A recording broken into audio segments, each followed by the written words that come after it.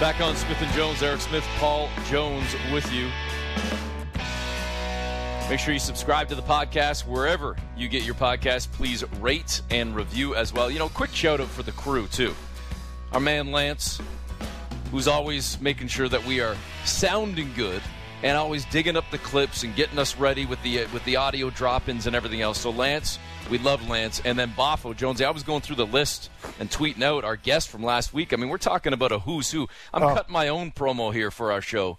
I mean, if you're not tuned in and if you're not subscribed to Smith & Jones and you're an NBA fan, you're a Raptor fan, like last week alone, the guests are just like, come on. Yeah, you can't be a fan if you're not subscribed. You're not. Right? Yeah, that's you're weaker than a tea bag in the ocean. If you're not subscribing and you're not listening, never mind for us, but just like you said, for the guests to hear what they have to say, national people, they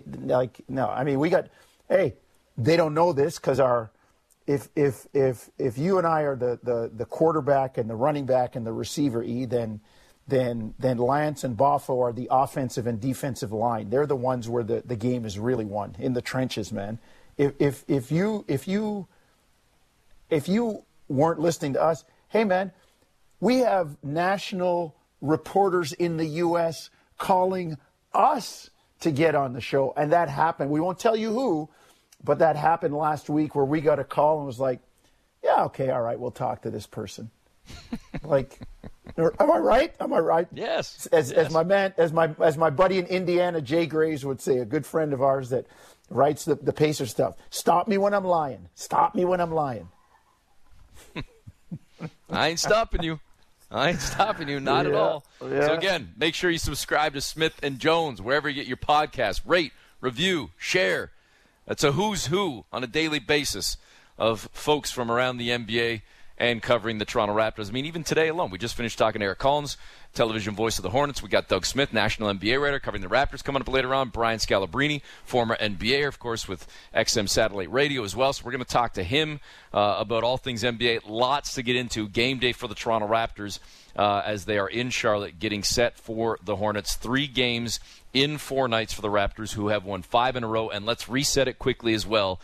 The last 4 or 5 days for Fred VanVleet, in the midst of helping his team win 5 straight, is named to the All-Star team, gets engaged, and has confirmed his slot in the three-point shootout. I love it, Jonesy. Like, you're there and be there. Take part in everything. Soak it all in. And I say this not as a negative by any means. I think Freddie's got a chance to be there for years to come. But you never know if and or when you might come back or get back. So soak it in and do it all. That's what I'd be doing. I'd be taking it all. And whether it's in Cleveland or L.A., I'm doing it all. Can't say you blame them. Get there and take advantage. Enjoy it. Have the fun. Drink up the experience. It's something that's on the resume. So good for Freddie. And maybe he can knock down a few threes tonight for the Raptor faithful and keep this thing rolling in the right direction. Well, the Raptors could certainly use another victory because now, with that spot locked in at the 6th seed, you got to keep it, right? You got to try and continue to keep stockpiling those wins. And one of those teams that's coming on fast and furious in the Eastern Conference, the Boston Celtics, have won 5 in a row, now sitting 5 games above 500. And you always talk about the loss column, Jonesy. They've still got 2 up in the loss column on the Raptors. They've got 25. The Raptors only with 23, but they've got 2 up in the win column as they've already hit the 30-win mark. So at some point, and it's going to happen soon with the Raptors, jamming that schedule in February to get in some of those makeup dates, the Raptors' advantage, I suppose, if you want to call it that, in the standings where they've had 2, 3, 4 games in hand over some teams, that's going to find even water soon enough. And knock on wood, maybe I'm jinxing things and I shouldn't. I'm knocking on my table here, knock on wood. The health and safety protocols, the COVID protocols, have not really been wreaking the havoc of late with anybody, any team in the league, the way they were certainly late November into December, even into the early parts of January. The last couple of weeks, Jonesy, again, knocking on wood again, it really seems to have calmed down and does not seem to be a factor right now, to the extent that maybe you miss a guy or two for a couple of games or for a week, but I'm not sure if we're going to see, with the weather turning and with hopefully vaccines doing their job and maybe things, again, third time, knocking on wood, maybe things starting to kind of find some sort of normalcy. I don't know if we're going to see a whole team shut down again for an extended period and losing a bunch of games. I think we're looking pretty good here for February, March, April. Yeah, and to your point, E, about the Raptors, like we said last week, 5 games in 7 nights, jamming the schedule in 3 games in 4 nights this week, and which is why I've always been taught, and I continue to look at the loss column. Sure, Boston has more wins, but they've played more games, and it's the loss column that is the telling story. And when you look at Toronto with 23 losses, they're 3 games behind. I need to get an updated standings here because I looked. Hit that refresh button. Hit the reset button. When you look at Toronto, E, and they have 23 losses, the people in front of them, games. Take away the games. Philadelphia's got 21 losses. Cleveland's got 21 losses. If you get on a roll and start putting numbers in the left column, you're going to be okay. So that, from top to bottom, let's say from 1 to 6 in the East, there's 3 losses separating all those teams. 3 games in the loss column, 4.5 in the standings, but 3 games in the loss column. It's tight, man. It's tight. All right. We'll talk about that and a whole lot more, but I'm gonna go in a completely different direction off the top here. Like this isn't even about necessarily doing research. It's just something that I stumbled upon, and I want to ask our next guest about this off the top, because then we've got lots of time to get into a whole bunch of other things. But joining us on the line right now, we always love chatting with him, NBA veteran, broadcaster, champion, Brian Scalabrine. Brian, thanks for the time today. How you guys doing up there? I love you. It's kind of funny how the Toronto Raptors and Celtics just started winning at the exact same time. Yeah, it really is. What up, Doe Scally? What up, Doe Scally? So, Brian, I end up. Listen, I could bore you with the whole story, but I end up on YouTube like an hour before the show today, and I saw a post from 3 or 4 years ago. I think it was 3 years ago, or coming up to 4 years ago, that was celebrating your birthday. And I don't want to give the number because I don't know if you care about the numbers, but it was celebrating your birthday with the top 10 plays in your career. And the question has nothing to do with that. Over on the sidebar, I see, I guess you did some sort of podcast with Duncan Robinson, and under that podcast, there was a Duncan Robinson thing talking about the toughest guy in the NBA with a picture of Aquaman. There he was flexing Steven Adams. So it made me think, you've battled against a lot of dudes over the years. So whether it's current day, you viewing a dude on the sidelines as a broadcaster, or going back to your playing days, just talking in generality here because I love some of these old stories. Who's the toughest guy you either played with or against and battled with on the court? You mean, when you say tough, there's a lot of different ways you can do this. Like, you answer however you want. I'll go a lot of different ways. Physically tough, Shaquille O'Neal. Like, you can't even describe going against a guy that it seems like he's not even human at all. Like, it was like impossible. You were not a factor at all. When I was young, I had to go against a guy named Corliss Williamson my rookie year, and he destroyed me. So, like, that was, like, a big challenge for me, like, because I would come off the bench for the Nets. He would come off the bench for the Pistons. They'd run, punch 5 right away, so he'd go right at me. And I didn't have any technique or anything like that, and I'd get blitzed, and there was a lot of pressure on those games because our Nets team were good and the Pistons teams were good. Kobe's probably the most mentally tough guy. Like, he just keeps coming at you, and like his focus never wavers. Ron Artest, probably the most scary guy because you never know he's going to snap. Like, there's a lot of versions of this story. All right, Scally, I got one that I will narrow the focus more so than Eric. When asked at one point, Shaq said if there was a guy that he literally wanted to go to, if there was a fight broke out and he had to pick guys that, okay, this guy's with me because hands are going to fly. And he was in the arena the other night in Toronto because his son is here. It was Gary Trent Sr. And right now, I mean, I saw the guy. I'm like, man, the guy looks like he could still go 20-10. Like he is cut. He is still buff. Like he could do it. He looks diesel. Now, Shaq said, if I was going to get into, and hands were flying, Gary Trent Sr. would be on my team. Give me a couple guys that if it got dirty and hands were going to fly, you like, okay, I'm glad this dude's on my side. Yeah, I think so guys I played with, Kenyon Martin would be one. Like, I really think, like, Kenyon Martin wants to fight. Like, I don't think it's – like, there's a lot of people talk about, oh, this guy's a fake tough guy and all that stuff. Like, Kenyon Martin actually wants to fight people every single day. I would go to war with Kevin Garnett. I just think, like, you have to kill him to stop him. I think his mentality is like that. Let me think about. I think those two guys really stand out. Guy I see now, day in and day out, Marcus Smart. Like, I just think he's an absolute warrior. And if it ever came down to it, like Marcus is so athletic. He's athletic like a Ultimate Fighter, you know, like UFC type of athletic, where he's like can control his body. He's quick and explosive like a wrestler. So I think if anybody in today's game, like I don't know a lot of other people outside the league, like from different teams, like really know them. But Marcus Smart would be a guy that I would like for sure go to war with in today's game. Scal, I want to jump back for 1 second too, and then we can talk some current day stuff. I love the stuff like this though.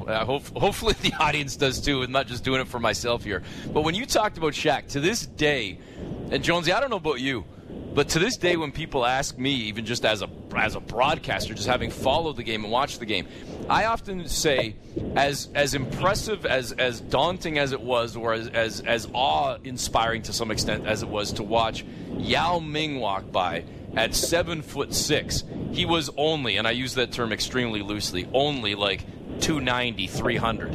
He didn't, like, I didn't do a double take. That's maybe my biggest point, Scal. I didn't necessarily do a double take when 7'6" Yao walked by. But to this day, when 7'1", 350 or whatever the hell he is now, Shaq walks by, I still to this day do a double take, let alone what I was doing 15, 20 years ago. Like, it is unbelievable to see that man in person, and to your point, to even think about fathom trying to slow him down, not even stop him, slow him down on the court. I can't imagine how anybody had any luck against that. Yeah, I mean, just think about this, like, in your life, right, if something's coming your way and you can brace yourself, right? So a lot of us can absorb that first hit. Like, it's coming, you know it's coming, and you're ready for it, and you take that hit. But Shaq hits you twice. Like, you would absorb the first hit, and then instantly he would go right into a second hit. And then he'd be up in the air, and you're still trying to recover from the first hit. And you have no chance at that point. Like, old leg Shaq, he was kind of lumbering, and he would lean into you and lean into you. Like, prime Shaq, hits you again, and you're done. There's nothing you can do. He wants to go with a hook shot. He wants to go with the drop step dunk. Whatever he decides to go with, you're dead in the water. So it's I don't think, nothing in my mind thinks, oh, there's no chance in my greatest day and his worst day would I ever be able to stop him one time defensively.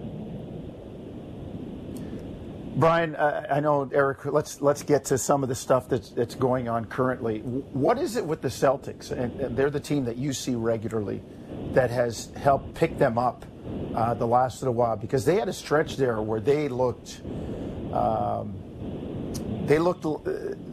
rudderless, man. They were struggling, and you know, people were looking at Ime Udoka, the new coach, and what's going on here, and what do you think has led to such a turnaround recently? I mean, it's a combination of two things. One, and you guys know it, and you guys face this too early on. When guys are hurt, like, you can do it for a short amount of time, like guys are out, but like sliding guys who are role players into starting roles, it just doesn't work long term in the NBA. Then you had some pretty tough games on the road. You had a new coach kind of figuring things out, and the message was good. Like to win in the game in the NBA nowadays, you got to move the ball and you got to defend, and ideally you have versatility so you can switch, not be in rotation. So the message was good, but sometimes you don't have like the bodies, like Robert Williams with missed time, Marcus Smart, Jaylen Brown, all these guys, Al Horford, missed time. And then you're requiring everybody to do, like, to me, a little bit too much. And once you try night in and night out to do too much, it, like, kind of sheds a light on how great superstar players are because, those guys do it night after night. So combination of health and then a combination of schedule. Like, you can look at the Celtics games of late and whether even when we're playing Chicago or playing Miami, like, they got guys out. Like, they're kind of going through what we went through earlier in the season. So I think the combination of and sometimes and you guys know, like in the NBA, it's not easy just to knock down the pins that are in front of you, no matter who they are. And that's what we're doing right now. We're playing Detroit and winning by 20. We're playing Orlando and winning by 30. Like, that stuff needs to happen so then your guys can get their rest. So then when you do have a big night, a big game, you could stretch those guys 40 minutes and have a chance to win. So I think it's just a combination of those things. I do think we're playing good basketball right now, but during this time, I wouldn't circle one game and say, wow, what a signature win. Even the Phoenix game, the Phoenix Suns look awful that night, and they're usually been pretty good. No DeAndre Ayton, and we just exposed them in the paint. So I don't know if I could circle during this stretch one signature win, and you could say, wow, this is something you can build off of. They're just knocking down the pins that are in front of them. Speaking with Brian Scalabrine. Brian, do you expect the Celtics to try to be active, to do anything, or do you think that they kind of stick with their core and try to keep going with what they're doing right now with the deadline approaching in a few days? So, like, the most obvious choice would be Dennis Schroeder. Like, the Celtics want to get under the tax, and I know you guys know, but I don't know if your listeners know. Like, being under the tax allows you so much more financial flexibility in the offseason. By being a tax team, you're penalizing the moves and the sign and trades and the stuff that you can do. So if they trade away Schroeder for, maybe a low salary guy and, like a draft pick, then they'll end up, getting underneath that tax. And I think that's the main move for the Celtics is to get under the tax because the ownership is fine paying the tax if you're a championship level team. But I don't know, even though they're playing well right now, I don't know if they look at this team as like championship level. There are a lot of rumors right now, Brian, about, and I'm finding this hard to believe, about Marcus Smart being moved. And I'm thinking, man, he's a guy that you would want. I mean, maybe there's just being thrown out there, and we know that a lot of deals are revisited in the summer, but maybe it's gauging the temperature for that. But I mean, the guy is, as you just said, he's tough, he's smart, he's willing to do whatever it is for you to get a win. I can't understand why his name would be out there, or maybe it's just to gauge interest for later on. Yeah, I don't know. I wouldn't, I don't know how it is with you guys. Like, I follow the team closely, and if they were to make that decision, I'd probably, at the time, disagree with the decision. And I think he's such a winner. And you heard me earlier talk about defensive versatility, and that's the name of the game. Well, if you have defensive versatility and he can guard all five, maybe he can't guard Embiid, but no one can guard Embiid. But Marcus Smart can guard every position out there. So when you have guys like that, and I wouldn't get rid of him. And you're right, high basketball IQ. He's playing a lot more like Draymond Green, like lately, going into dribble handoffs, pitch and follow screens and stuff like that. So personally, I would not get rid of him. But if they end up doing that, I'd be surprised. But I always will support my team and the decisions they make. But to me, it would not make any sense to me why anybody would give up on Marcus Smart. I don't feel like, unless they feel like they can get an all-star caliber player. But you got to show me an all-star caliber player coming back. Hey, Brian, we've been talking about this for at least a couple of weeks now, and hey, it looks good for the Raptors right now, currently as the 6th seed. But listen, they're right there, as close to jumping up to the 3 or 4 seed as they are to falling down to the 9 or 10 seed. That's how wild it is in the East right now. So let me ask you, whether it's Toronto, whether it's I don't know, the Nets continuing to slide, like if you're the Celtics, if you're the Hornets, who's going to end up falling out of the mix here, or is this going to be the dogfight that it is right until the last couple of days of the season and maybe right on into those play-in games. Yeah, you know what? If you would have asked me that like a week ago or 2 weeks ago, I would have said I would have said Cleveland is a team that I could see falling off. But, man, they just keep on winning games, man. They just talk about knocking down pins in front of you. Those guys just keep winning. So, Brooklyn's in that mix. I think, I know how you're looking at it. I think I'm going to help you try to change your mind here. How about you look at it's like who's going to battle the hardest to stay above? Who's going to tread water the longest? I think that's what we're going to end up seeing. Like I think the Celtics right now are treading water. Toronto. I don't think Atlanta has a chance to get back into that mix. Brooklyn. I think Charlotte. I'm not sure where they're at. Like I think when it gets a little bit tougher and these guys with more experience, like the Brooklyn, Toronto, and the Celtics, I do think that those guys, can keep on pushing forward, keep on winning those games you're supposed to win. Charlotte had a great opportunity, and they were losing some games that they should have won because, maybe the moment got a little bit too big for them. But it doesn't seem like that's happening with Toronto. And I'm not comfortable saying it with the Celtics because, like I said, if people start getting healthy, for instance, they got Brooklyn tomorrow, and Brooklyn's banged up right now, so it's not necessarily one of those games. But they, like I said, during this whole time, it's an 82-game season. They don't have many signature wins at this point, so they have to kind of prove to me that they can do it. But with those three teams, I know one of them is going to end up making that 6th seed. But at this point, I think health will have everything to do with it. You guys have struggled at times when you're not healthy. The Celtics have. Now Brooklyn is struggling because they're not healthy. So I think whoever you're asking me who can stay the healthiest, I have no idea how that works in the NBA. Hey, Brian, I want to look at the West and how Memphis has really solidified and consolidated themselves as a top 3-4 team.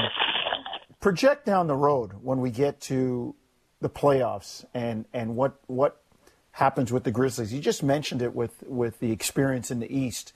I mean, they're in with some heavy hitters in the West there. When you think about Phoenix, Golden State, Utah, some of these teams that have been, in the playoffs and battling for a few years, Denver, even Dallas. Where do you see Memphis in that mix going forward? I just see them as the third best team in the West. I actually think that they'll beat Utah this year. Denver's a hard one because I don't know what's going on with Murray and Porter if those guys come back. But listen, Memphis played good basketball. I know we want to pinpoint Ja Morant as a player, and we should. He's phenomenal. But forget Ja Morant for 1 second and just look at the way they play. They spread you and they attack and they move it. And they got different guys that can step up and have 25 points. It could be Desmond Bain one night. It could be Brooks another night. So, Memphis is a good team. They know how to play. They play fast pace. When they don't win, it's usually when they don't make threes, so then guys don't close out as hard, so then therefore guys don't get to drive closeouts as much. That's the only time that they're losing games is when they don't knock down the three ball. So I think in the series they're going to be tough, but I think they would beat Utah. I think they'd beat Denver. I think they'd beat the Lakers. I just think the Golden State, assuming that they're healthy, would be one, and then Phoenix, to me, they're just rolling along. I don't think that Memphis would beat those two teams. All right, last one for you, maybe, Scal. What about the Lakers? What is happening? Everybody asks this question. They're not a good team. Come on. They're just not good. They're just not a good basketball team. We can talk about it all you want. We could talk about LeBron James and all the superstars that they have on their team. They're just not good. You watch basketball. You guys watch a lot of basketball.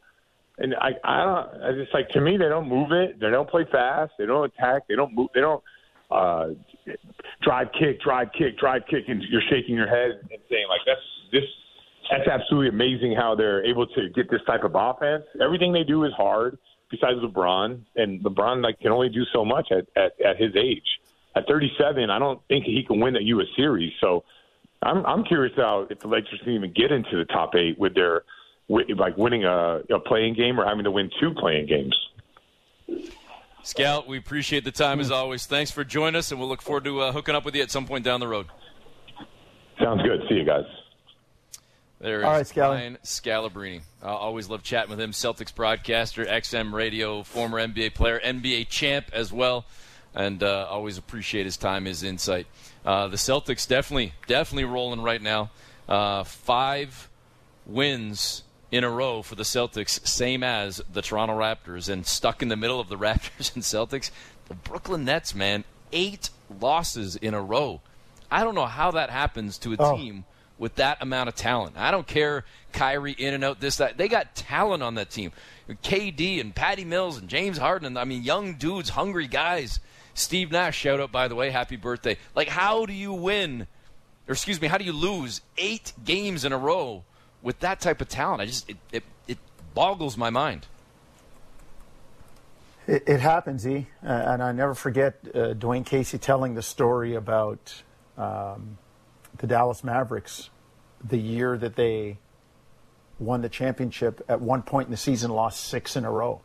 So it happens. I watched them yesterday against Denver, and it's not happening right now. It's people injured. Kyrie's logging a lot of minutes because they can use him on the road, but they've gone over on that West Coast trip, and they are struggling right now. So, look, the good thing is for them, it's the middle of the season, and eventually they're going to get maybe the best player on the planet back, Kevin Durant. So, all they have to do is, as Scal said, they got to tread water for a while. They really, really do. But, man, that's the league. Just coaches say it. Never underestimate how close you are to being good when you're bad and how close you are to being bad when you think you're really good. Tell you what, Jones, they could use Kevin Garnett right now, too. Yeah, they could. And Paul Pierce probably, too, right? Bring them all back. Bring them all back. You know, like, just put together the Super Friends, the Super Team again. All right, more on Smith and Jones in a moment when we shift our attention back to the Toronto Raptors. Not only tonight's tilt against the Hornets, but 3 games in 4 nights, plus the deadline coming on Thursday. Will the Raptors be active? Is there a suitor out there for well, you know what? I'm going to save it. I'll call it a tease. My thoughts, and if you have any as well, Jonesy, on Goran Dragic, when we continue on Smith and Jones. Discussing the biggest stories that matter to Toronto sports fans. The Fan Morning Show with JD, Blake, and Ailish. Be sure to subscribe and download the show on Apple, Spotify, or wherever you get your podcasts.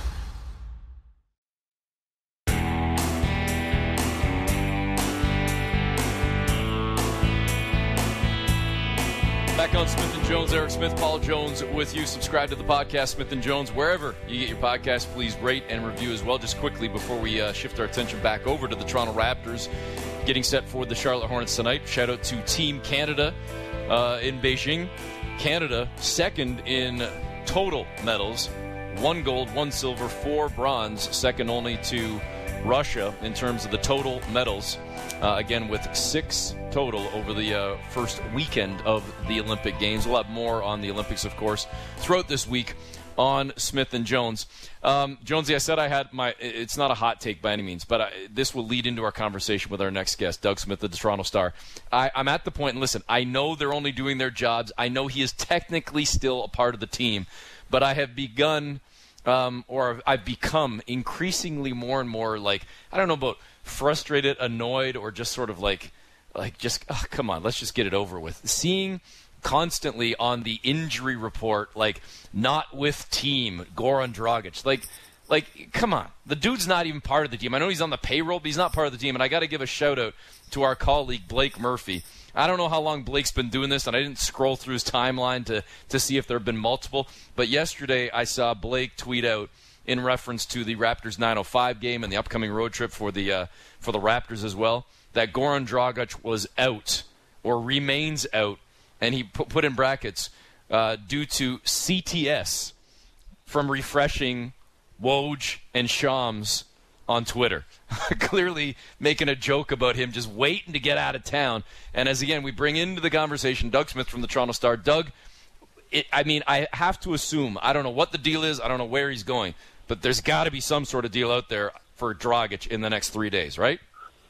Oh, I think so. I think there's probably a variety of deals that they're kind of offers and talks that they're weighing through. But, yeah, I talked to some sources and some people the last 10 days or so, and there's all kinds of stuff out there that's going to be possibilities. And I fully expect they'll get something done.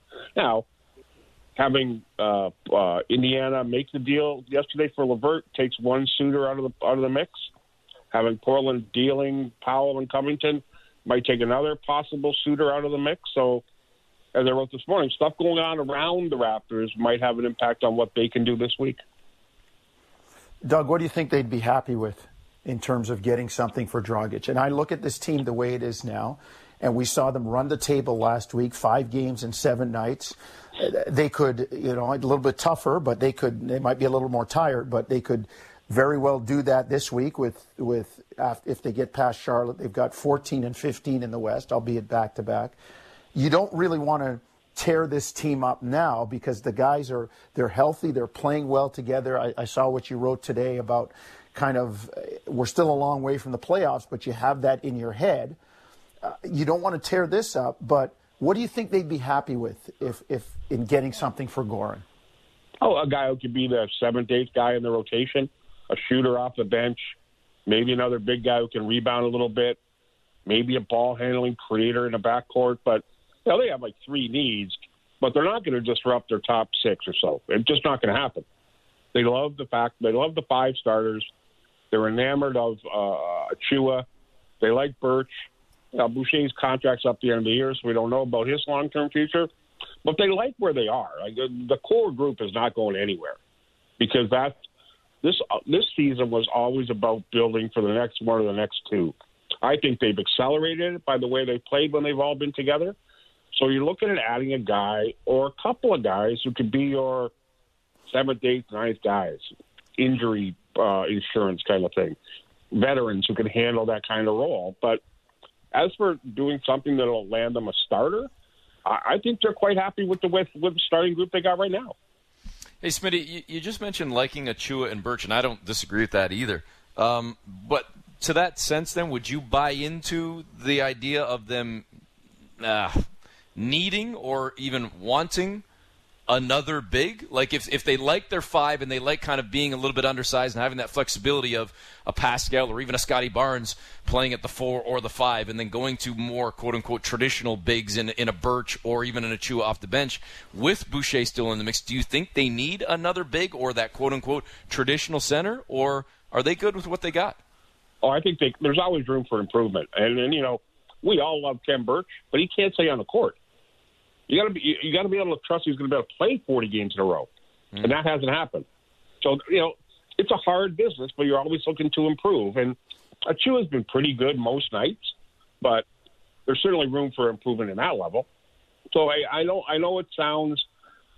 the fans here are falling in love with this group, but there are ways to make this group better and to get better players. And if they got to do it, and it costs them Birch, Achua in a year or Boucher at the end of this season, well, I think people will realize it's probably done for the best. Doug, what about the rest of the teams around Toronto? I look at the way Toronto's rocketed up the standings, but we were talking, Brooklyn's eventually going to get Durant back. Boston's starting to put it together. How many moves do you anticipate with the East being the way it is? Teams making moves to say, look, hey, man, we got to get ahead of Team X or Team Y, or if we don't do something, we're going to be left behind. I don't think anybody's going to get left behind. I think there's going to be like 7 teams with like 50 to 45 wins, and it's going to be a mess the last week of who's going to play who in the playoffs, who's going to be in the play-in, who's going to be in the top 6. I don't see even Miami, Chicago, Milwaukee, I don't see them separating at all. So I think teams will take care of their own needs rather than be at all concerned about what's going on around them, because what's going on around them is absolute chaos. And everybody is so tightly balanced, you got to look to improve your group rather than react to what other guys might do, or improve your group with a specific target in mind. Like, you can't say, we got to go out a 7-footer because you might have to play Embiid. But because there's going to be a whole kind of mess before you even get that chance. So you got to do what you got to do for your own group. You know, to that point, Doug, and we're talking to Doug Smith from the Toronto Star, you mentioned it off the top, the move that was made over the course of the weekend with Cleveland. Listen, not necessarily earth-shattering, but I think Karis LeVert is a solid player, and considering Rubio, was already out, I know you gave up some picks in the deal, but I think that was a fantastic move for Cleveland. They've been the surprise team, clearly, this year, arguably more of a surprise than any other team in either conference. They don't look like they're slowing down, and all of a sudden they gear up and get better with a move like that. It's impressive to see a trade like that with the core they already have and think about what the Cavs might be trying to do and recognizing this moment in time, saying, hey, we're winning and we're going to try to keep winning and stay on this path and maybe fast track where we thought we would have been at this point now, let alone even next year. Oh, yeah, they accelerated their process this year for sure. Losing Sexton has them set them back a bit because Garland has emerged. But, the thing about I love the Cavs. I think they're young, exciting, they're good. But they got nobody who's ever won in the playoffs. And when the playoffs come, you need those guys who've been there and won. And they don't have any of them. They're a great story right now. I need to see what they're going to do in a best-of-7 series when you're playing against a team that might have guys who've been there before and know how the game is played in the playoffs, coaches who can game plan with the day to prepare. I think it's a entirely different animal, the postseason, and experience is huge. That's why I think it's absolutely vital that this Raptor group get in there. Last year didn't matter because last year's group was never going to be together for a long term anyway. So you punted on last season, it's fine. This season you can't punt. You got to get these guys in those games so that they can be better in the next year or two.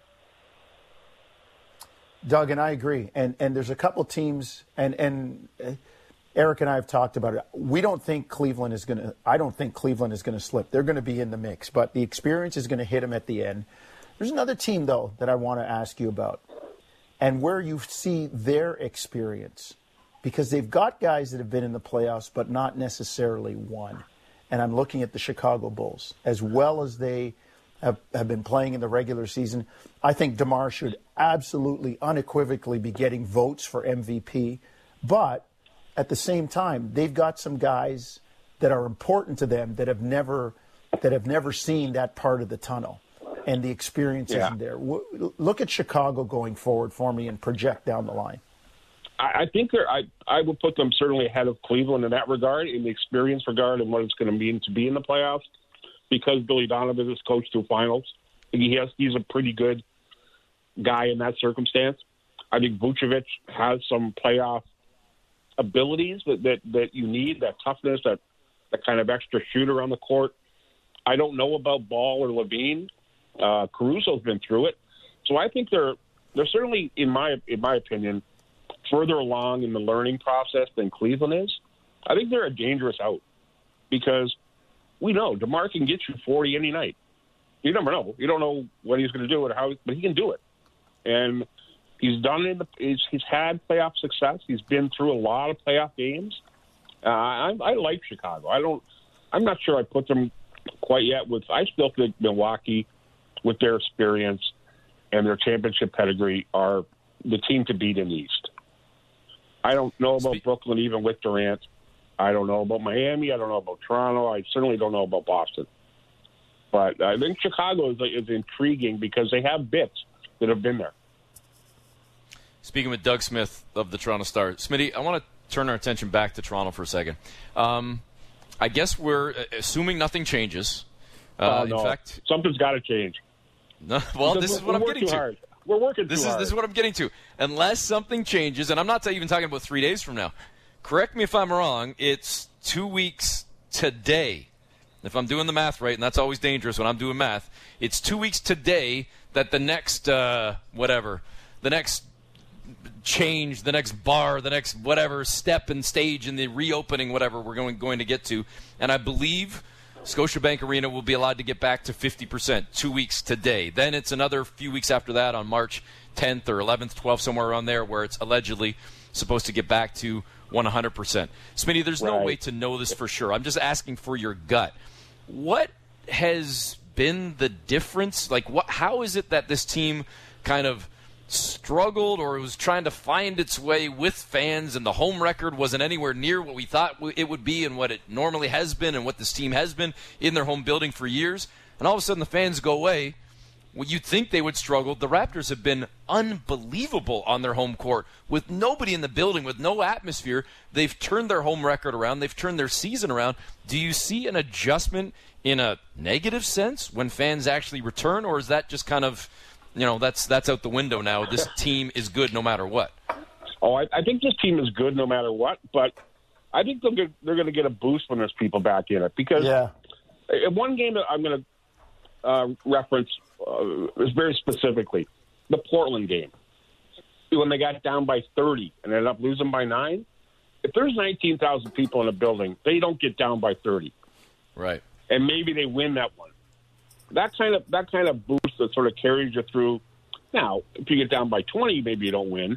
But I don't think they ever would have got down by 30 playing in front of 19,000 fans. So I think they get a bit of a boost when the people get back in, if the people get back in. And if you want me to try to figure out our provincial government, we got to have a long conversation way off the record. Doug, no, I agree with you, and I see some of those games, like that Portland game. It was a game, you come back from a long trip. It's almost like that first game back is like the last game of the road trip. Fans are excited to see you though, and you get a little juice, you get a little boost from the fans. And then I would say the other thing, I know they got down 30, but the way they were coming back, that place is shaking, and that impacts the other team and the other coaches' decisions as well. And I just think there are times when. I thought Toronto's done a great job considering they're playing with no fans, and I agree. I think they're going to get a boost, and I just hope that, and I don't see anybody like this with Toronto, I just hope guys maintain their personalities when the fans come back and they don't try to kind of play outside of themselves and take them out of what they're doing really well right now. Yeah, we've all seen a couple of Raptors in the past to play to the crowd a little bit, to the detriment of the team, but I don't think this group I'm not sure this group has a guy like that. I think this group it's got its collective head together, and it's going to be interesting to see when they get into late March and early April when the playoff race is truly on, how they handle it. I think they're going to handle it pretty well, but I don't know. Who knows? This is such a crazy year. You don't know. Like every night something happens in the NBA where you go, holy crap. How'd that happen? So it hasn't happened a lot to the Raptors, but I'm sure it will again. Okay, here's my holy crap, what just happened, that happened over the weekend. It ties into the Raptors, Smitty, but it goes back to where we were discussing a few minutes ago about trades and trade deadline and everything else. About a year ago, Norm Powell is dealt from Toronto to Portland for Gary Trent. Both guys signed extensions with their new clubs, new deals with their new clubs in the offseason, and here we are basically a year later. And Norm Powell, with Robert Covington, traded from Portland to L.A. The Clippers, at least by my glance, look like they get fleeced in the deal. Norm goes off for 28 points in his Clipper debut. Can you explain to me what the Blazers are doing, were doing, hope to be doing? Because it doesn't seem to make a lot of sense to give up Trent and Powell and to walk away with what they now have. No, it makes no sense, but they also got a new general manager. This move on the weekend did get them below the tax. So it saves them a significant amount of money in that regard. They'll move or waive Bledsoe at some point. I don't know what they're going to do. They still have the bizarre Lillard, McCollum, Simons thing to deal with. And, that I'm not sure how that's going to work. Nurkic is going to be a free agent. I think Portland is an absolute mess. And it's been a mess for, not just this year. It's been a mess for a while. It's always kind of been, well, they underachieved this year. Then they overachieved for a little bit, but they always fail in the playoffs. They got to a conference final one time, but then never built on that. Portland's a weird one, and I'm not sure what goes on there. I'm not sure how you fix it because you're stuck with that right now. You're stuck with Lillard, McCollum, Simons, who are all pretty much the same kind of guy. And you got to pick. I think you can only play two of them. It's going to be. I don't know what they're going to do, but they got a new general manager. It's a mess in other aspects of the organization. So that's the one I think where other teams, they're looking to pick that carcass clean. Smitty, last one for me. Go ahead, Jonesy.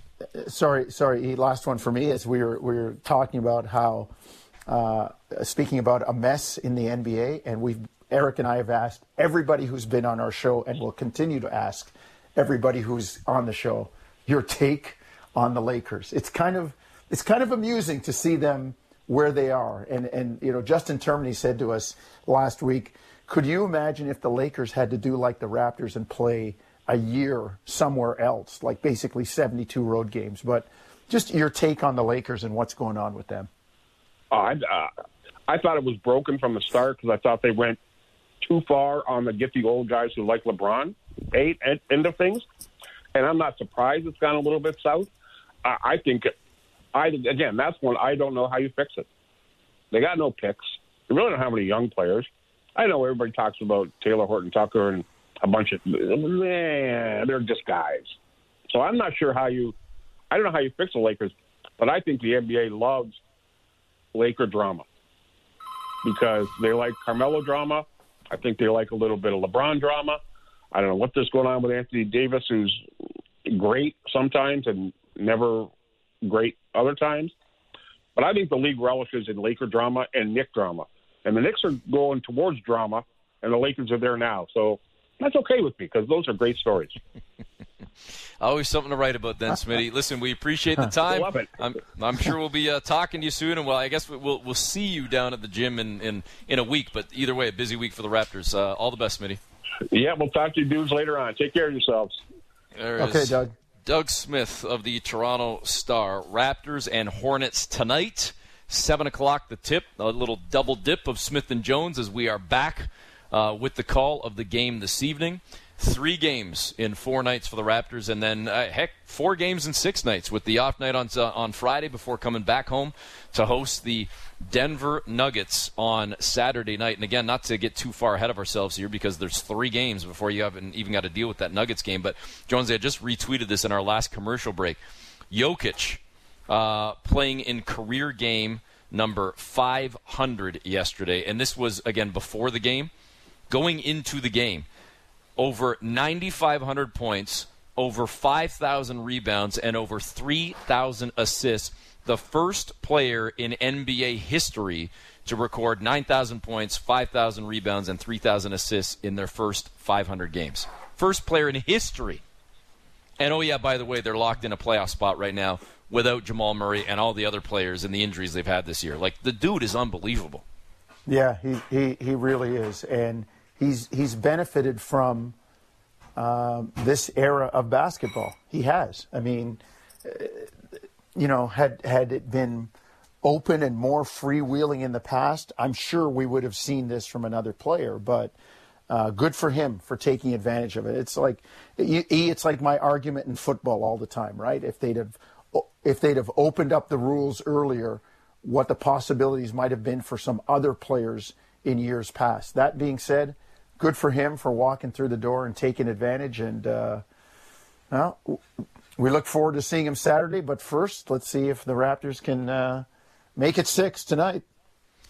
Again, make it 6 at 7. Hey, we got a little catchphrase for tonight. 7 o'clock as the Raptors go for 6 straight. We've got the call for you right here on Sportsnet 590 The Fan.